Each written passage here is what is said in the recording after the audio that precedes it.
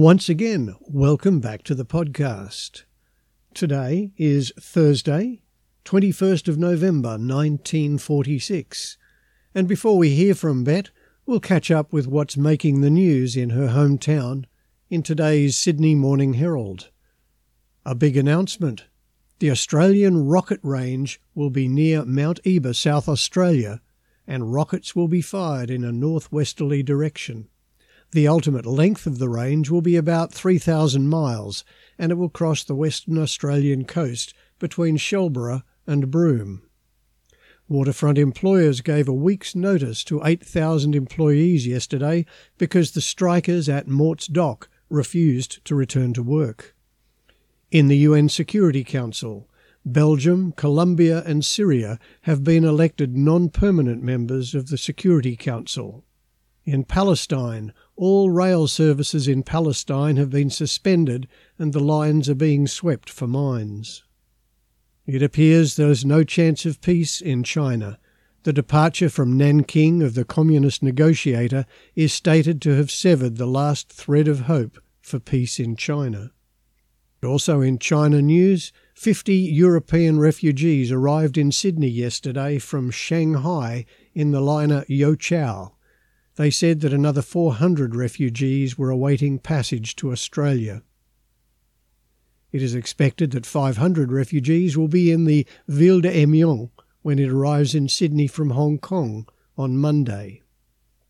And the city forecast today, cloudy with occasional showers, moderate to fresh and gusty southerly to southwesterly winds, slight to moderate seas.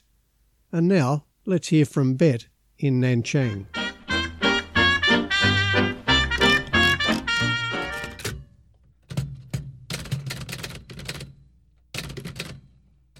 This is Betty Suter, UNRWA Nanchang, 21st of November 1946. Dearest family, I'm afraid that my little Corona has had it. UNRWA reports must have been too much for her. Kay says that he can do nothing more to overcome her little eccentricities, and that her roller needs a replacement, which, of course, we have not got here. However, if I treat her kindly, and you will see that I have just given her a new ribbon, then she might cough out a few letters for me now and again. Please overlook all the funny things that you might find in the typing before this letter comes to an end.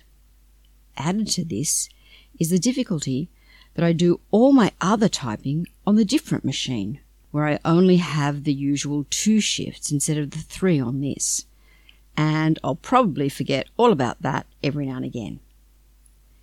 This letter is to go with a circular, which I have not yet written, all about my trip to Changsha. Maybe I'm putting the cart before the horse, or should I say the wheelbarrow behind the coolie, in writing this part first, but there are always a few family things that don't go into the circular, and I might as well write them now as after. I'm very glad that I had the trip for several reasons. I have told you that I was getting very dissatisfied here and wanting very much to leave. Ever since Bill got the letter of recall to Shanghai, this office has been on edge. The volcano coming out in minor eruptions much too frequently for the good of Betty Mavis. As one of the old Nanchang hands, Betty Mavis came in for a goodly proportion of the outbursts too, I can tell you. I want to do the right thing by this office, the new boss, UNRWA's work in this province and my friends here. By going away for a few days, and now considering things with a renovated mind, as well as teeth, I should be able to decide more fairly whether it is the right thing for me to go or to stay. I will, of course, let you in on the decision as soon as I've made it. Yes, my broken tooth is fixed. It did not have to come out, as I feared, but there is only 1/4 tooth and 3/4 filling now. The dentist reckoned that I took almost the whole of his supply of amalgam away in my jaw. It sure is a big filling. He gave me a general check-up at the same time and found no other work to be done. He says that, barring accidents such as this, I should have nothing to worry about for another year. He thinks that the front teeth will have to be refilled then. I must say that I approached the dental clinic with considerable apprehension in view of some of the inefficiencies that I have seen amongst the UNRWA specialists, but my fears were groundless. I was quite taken aback at the modern fittings in the room in the first place, and by the immaculate cleanliness there. The Chinese assistant, a girl medical student, was in clean white overalls and was busy at the sterilizer, working quickly and cleanly. And lo and behold, the dentist himself was a clean, smart young Britisher.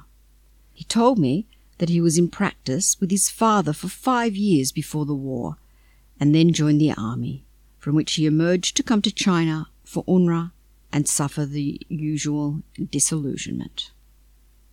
3 days have passed since I wrote the first page of this letter. In the meantime, I've managed to complete the circular letter about the trip, so my leisure moments have not been altogether lacking in achievement.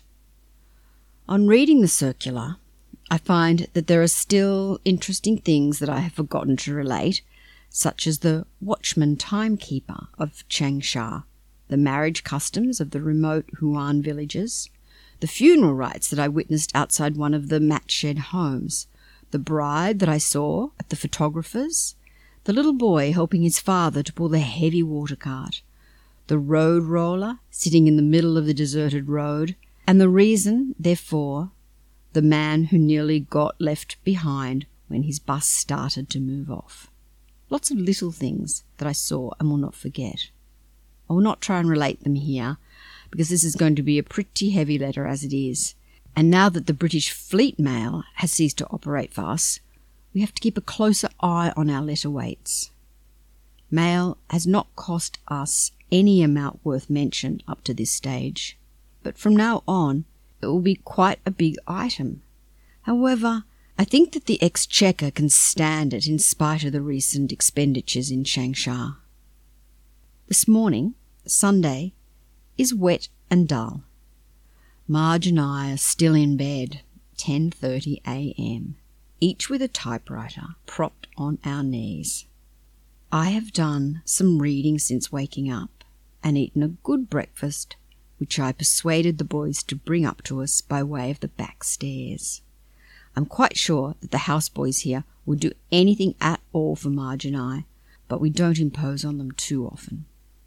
Yesterday afternoon we had some good tennis around at the Y, and I find that even the men have considerable respect for my service, which is coming into its own again after a bit of practice.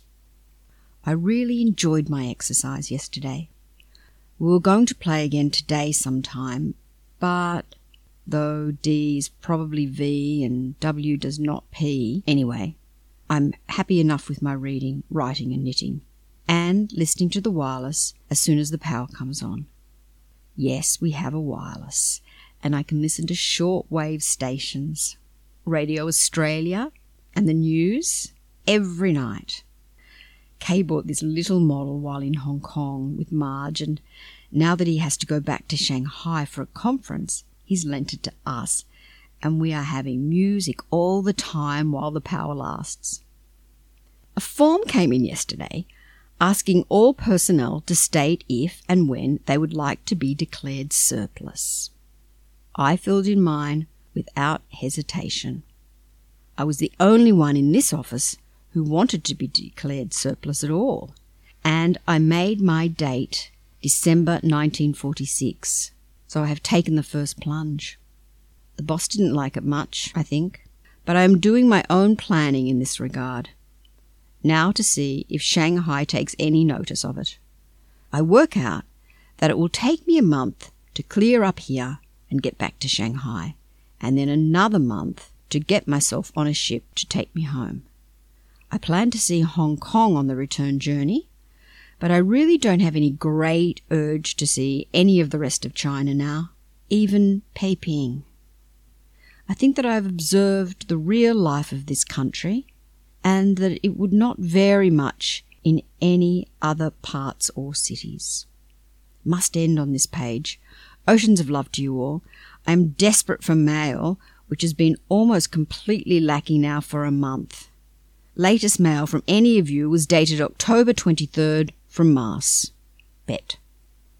Production credits for this episode. Produced and narrated by Warren Henry. The voice of Betty Suter by Helen Polkinghorne. And the featured tune from 1946, a number one hit on the country and western chart for 14 weeks, Divorce Me COD, performed by Merle Travers with the Cowboy Band. Just bought me a great long ticket. I'm gonna use it at 4 p.m. so you can call your secret love and tell the news to him. You thought your little romance was on the strict QT. So if you want your freedom PDQ, divorce me COD. I won't be round to hear you cry. I'm Texas bound, and by you can reach me down in Dallas, general delivery. So if you want your freedom PDQ, divorce me COD.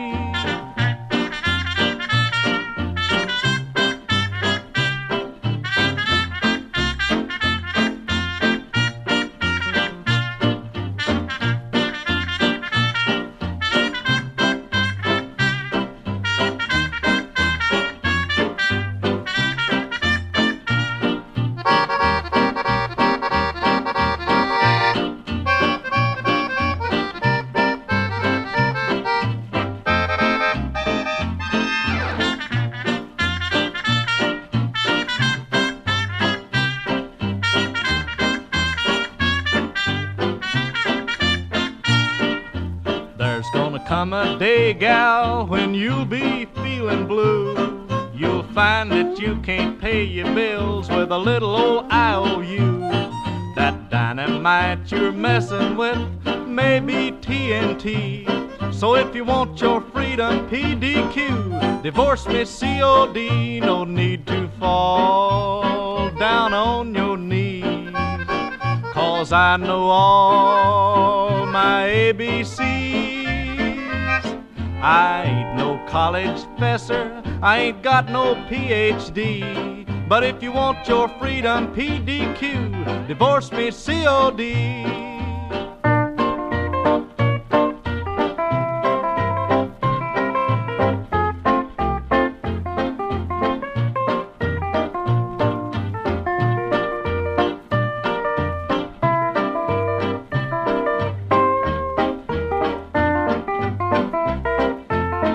I won't be around to hear you cry.